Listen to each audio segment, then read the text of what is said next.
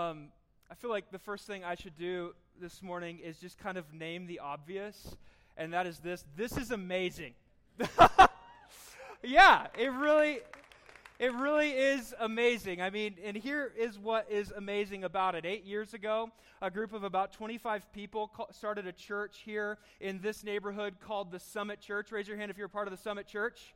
Awesome, yes. So 8 years ago, you guys started with this group of 25 people, and then 2 years ago, we started this little church together with about 30 of us called the Heights Church. Raise your hand if you're a part of the Heights Church. Yes, I love it, I love it. And those two churches have become this thing, which is absolutely amazing. But here's what's even more amazing. Today we're getting together and we're celebrating launching a third church. This is awesome. We're launching a third church called the Oaks Church. Raise your hand if you're a part of the Oaks Church. A lot of folks back here. Here's what I really want us to do. Give it up for the folks that are going with the Oaks Church with me real quick. And the best way to think about this thing is that it's like this snowball that started really small, and it started at the top of this hill, and it's rolling down this hill, and every year we get together, this thing is getting bigger, and it's rolling faster, and more things are happening, and more churches are being planted, and it really is amazing. But here's why I bring your attention to like the Summit and the Heights and the Oaks and the snowball, because that snowball tells us something. That is so important that we just want to name and celebrate as we get together as this group of churches called the Mile High Family Churches every year. That snowball tells us this reality, that Jesus really is alive. Listen, he really is. Like, he's real.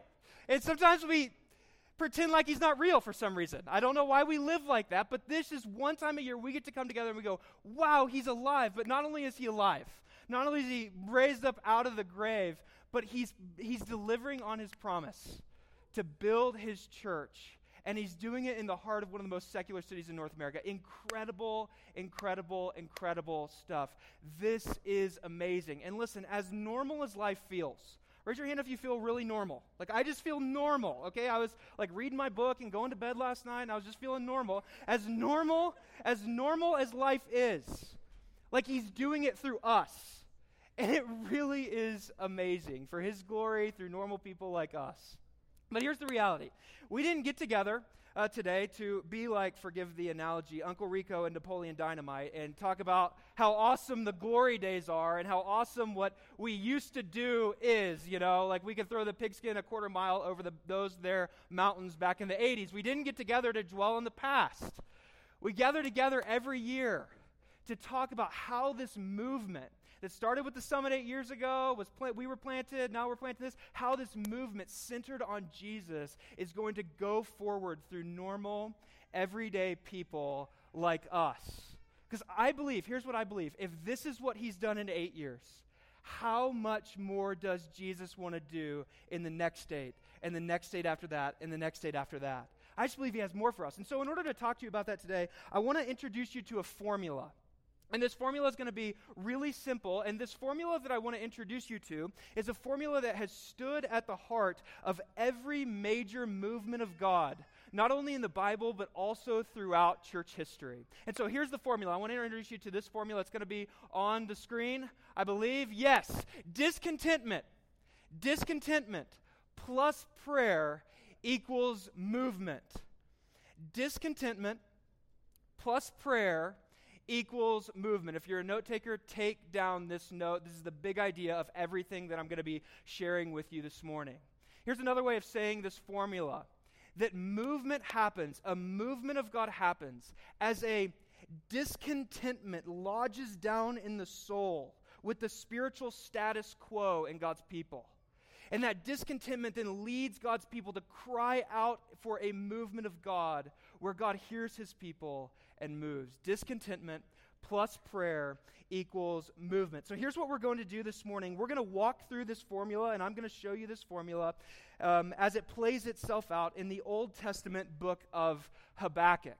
And so if you have a Bible, grab your Bible, open it up to the Old Testament book of Habakkuk. If you're like me and I was told right now to find Habakkuk, I'd be like, that's going to take me an hour and a half. And so if that's you, all of this is going to be on the screen as well, and would love, love, love for you to follow along in any way that you choose. So the first thing I want to show you is this first part of the formula, that is discontentment. Jump in, starting in Habakkuk 1, looking at verse 2 with me. It says this, "O Lord," so Habakkuk's crying out to God, "O Lord, how long shall I cry for help? And you will not hear." It's a bold prayer. "Or cry to you violence, and you will not save." Now, if you opened up your Bible, most of your Bibles, the people who edited it together, sorry, that's a hard little combo there. The people who put it together put this really helpful note right above verse 2 that says this, Habakkuk's complaint. And so in this series of verses, Habakkuk is giving a complaint to the Lord. Now, a little bit of context, so it makes sense why he would be complaining. Habakkuk was written while God's people are in a spiritual wasteland. They are disconnected from God. They're disconnected from his power. They're dead to his presence. And this guy named Habakkuk is living in the middle of it, and there is this discontentment bubbling up in the core of who he is that leads him to go before the Lord praying. Verse 2, "O Lord, how long shall I cry for help? How long are we going to be in this spiritual wasteland?" And if you were to read the whole book of Habakkuk, which I would really encourage you to do, it's only 3 chapters. You don't have to be a rocket scientist to read 3 chapters. If you were to read the whole book of Habakkuk, the first 2 chapters of Habakkuk are really this complaint before the Lord. This discontentment pervades the first 2 chapters of the book of Habakkuk, where Habakkuk is essentially saying something like this: I'm looking at my reality, and I'm lifting my eyes up, and I'm looking at the people around me, and I'm not seeing God at work in the way that I know he can work. I'm not seeing people experience him and enjoy him. I'm not seeing his power and his presence displayed when I pay attention to this place that I'm living in. When I look around and I survey the spiritual condition of the city that I am living in, it seems like God's 1,000 miles away. And here's the key line. And Habakkuk's saying, I'm not okay with it. Now what we see unfolding here is the first ingredient of a movement of God. And that is this, a discontentment with the spiritual status quo rising up in the people of God. Where people like us who would consider ourselves God's people, where people like us become bothered by, weighed down with the spiritual condition of the people around us. But here's the reality. It's not this bothered by, this discontentment where you get in a room like this and you have really good music and you get really pumped about Jesus and you're like, yeah, there's something really wrong, like we got to be discontent. It's not this discontentment that you can come and acknowledge and then leave here and pretend like it's somebody else's problem. As you go and you watch the Fire Festival documentary or the Super Bowl or whatever you're into. You're like, where you're able to leave this place and just ignore it. But it's this discontentment, the discontentment that we see in the book of Habakkuk, specifically in the first 2 chapters of Habakkuk, is this discontentment that lodges so deep down in your soul that it leads you to say this line, man, I've got to do something about this. I'm so not okay with the spiritual condition of the people around me. I've got to do something. It's a discontentment that leads to action. And that action is the next piece of the formula. That action is prayer, or crying out to God. Discontentment plus prayer. So after 2 chapters of discontentment rising up, in chapter 3 of the book of Habakkuk, he erupts in this prayer on behalf of the people who are in the spiritual wasteland that he is so bothered by. And so you've got 2 chapters of him going, God, I am not okay with the spiritual condition of the people around me. And he says it over again and over again and over again and over again. And this discontentment is boiling up in him, and he erupts in this incredible prayer. Look at the beginning of this prayer with me, starting in Habakkuk 3, verse 2. He says this, Lord, I have heard of your fame. I stand in awe of your deeds, Lord. Stop right there. So here's what he's saying in the first part of his prayer. Lord, I know what kind of God you are. God, I know all of the things that you used to do. God, I know that you're the God that created everything out of nothing in Genesis 1 and 2. I know you're that God. I know you're the God of Abraham, Isaac, and Jacob that did amazing stuff through them. I know you're the God of Moses who spoke to him in a burning bush and then used him to lead your people through the sea that you split. I know you're that God. I know you're the God that brought your people out of the wilderness into the promised land. I know you're that God. Lord, I've heard of your fame. I stand in awe of your deeds, Lord. And then he prays this. Those things that you used to do, repeat them in our day, in our time. Just think about begging the Lord for this. In our time, make them known. In wrath, God, I know that so many of these people have walked away from you. In wrath, remember mercy. Translation, God, I'm aware of what you used to do. I've seen it. I've heard people talk about it. I'm aware of what you used to do, but I don't want to live in the glory days. Do it again right now in our day, Habakkuk's praying. Pour out your creative power before our eyes. Recreate us. Bring our dead nothing to life. In our time, make your redemptive work known. The kind that you used to do that stuff now. And what we see unfold in the book of Habakkuk is a paradigm for movement. It is a discontentment that wells up in the people of God, that leads the people of God to cry out a Habakkuk 3:2 prayer on behalf of the people around them. And as we back up from that, we find ourselves sitting. I'm standing, you're sitting. You needed to know that. And as we back up from that, we find ourselves sitting right here in the middle of downtown. And just go with me here in a really similar situation that Habakkuk found himself in. Surrounded by millions of people who are blind to who God really is. Surrounded by millions of neighbors and friends and coworkers that have never heard the good news of the gospel of Jesus, that by God's grace, through Jesus' life, death, and resurrection, they can know the God that created them and be satisfied in him. They're blind to his grace, blind to his love, blind to his power, blind to his care. And here's what makes this even worse. They're thirsting for it at the same time. And the question that should haunt every single one of us is this. Do we care? And I want you to make this really personal, because this is where all of this starts. This is where the movement will begin to continue through us. As we ask ourselves this question, do I care?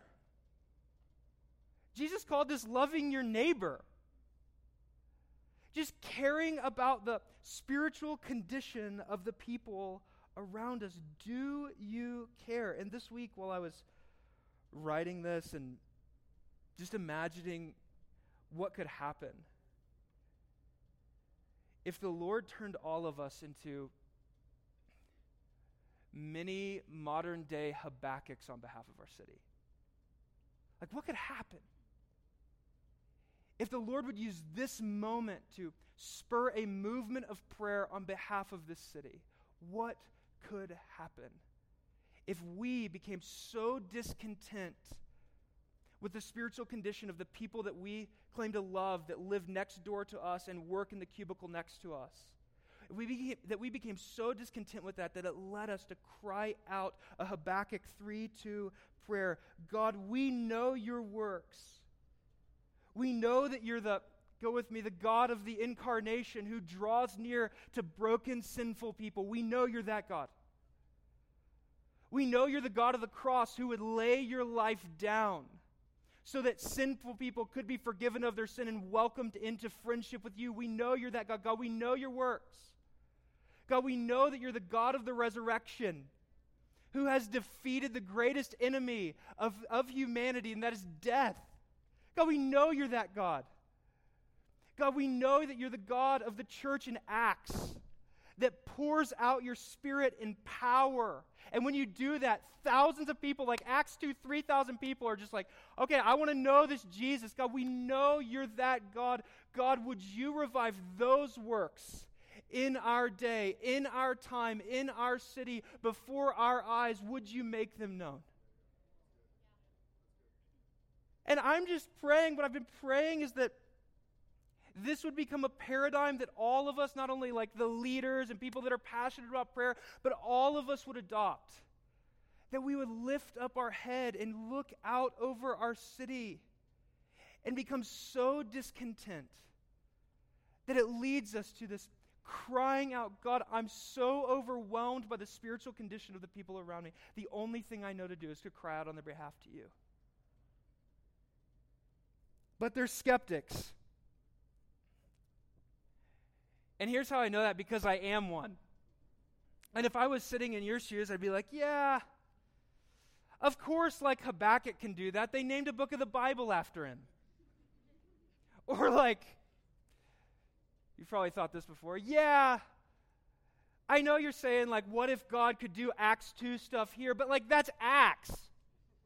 Come on, man. And the question behind that skepticism is this: does God really still do stuff like that?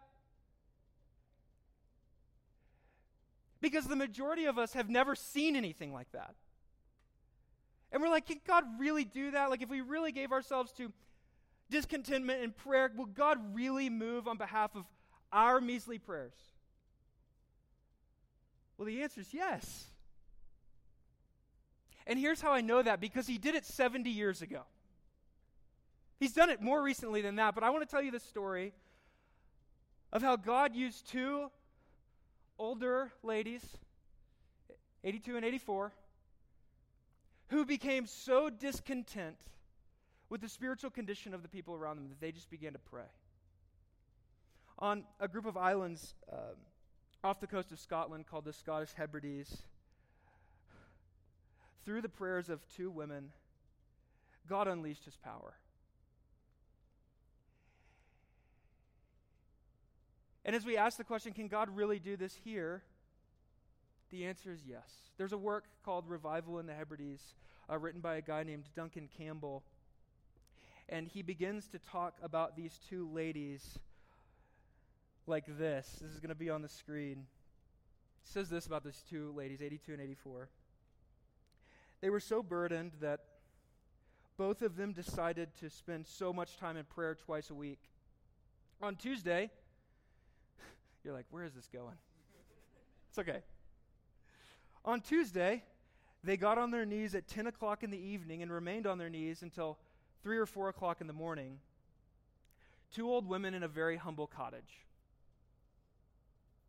I don't know what you were doing last Tuesday from 10 p.m. to 4 a.m., but these ladies became so burdened, he says, they became so burdened by the spiritual condition of people around them, they were like, we've just got to begin to cry out to God.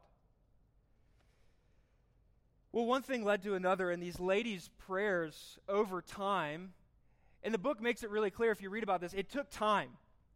Like, it didn't just happen immediately. Over time, these ladies' prayers turned into a prayer meeting, and it all came to a head on one night as this prayer meeting came together in this guy's house whose last name was Smith. He was a blacksmith.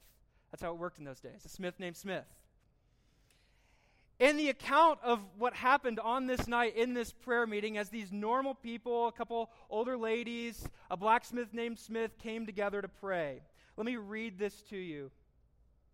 One night, They crowded into the home of the blacksmith, a smith named Smith. Love that. If your last name's Smith, that's probably where it came from. But the spiritual atmosphere was dry. I love that. Anybody ever trying to pray? This was my quiet time this morning, and it was just like, man, I just feel like this is dry.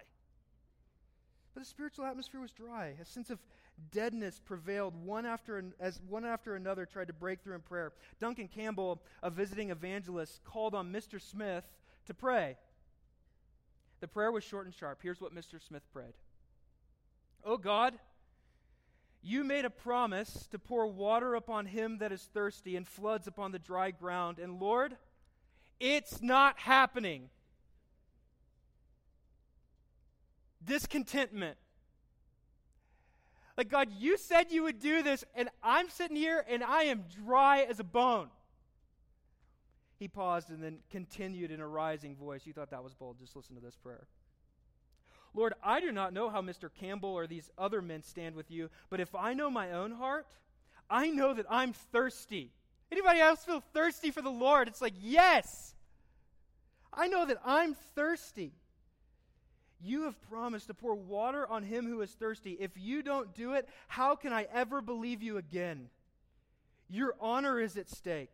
You're a covenant-keeping God. Fulfill your covenant engagement." Here's what most of you are thinking as I read the prayer of Mr. Smith. Can you really talk to God like that?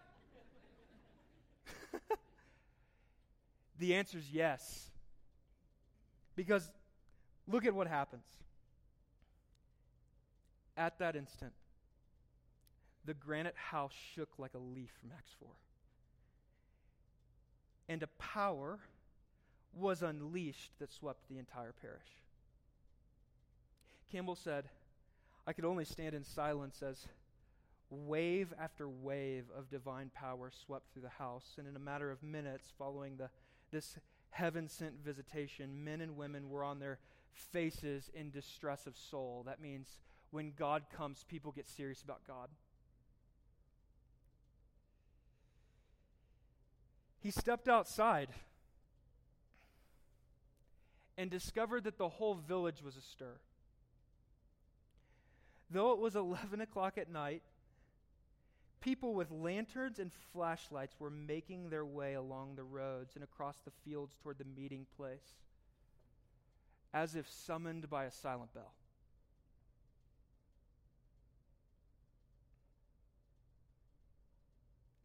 How did that happen? Two very normal ladies became so discontent with the spiritual condition of the people around them. They became so fed up with the spiritual condition of the people around them that it led them to prayer, saying, "God, would you come and visit us?" And one thing led to another after this particular night, and over the course of the next few years, there was a massive returning to the Lord on their island and the surrounding islands. And I just think about the prayer from Habakkuk 3:2. "Lord, we know your works." And if you're the God that could do it through Habakkuk, and you're the God who can do it through the church in the book of Acts, and you're the God who can do it through these two old ladies and a blacksmith named Smith, why not now? Revive your work in our day, Lord, in our time, make them known.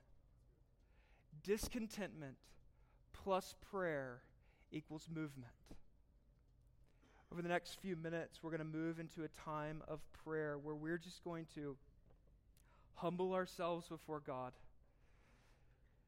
and pray some of these things, believing that what God used to do, He can still do.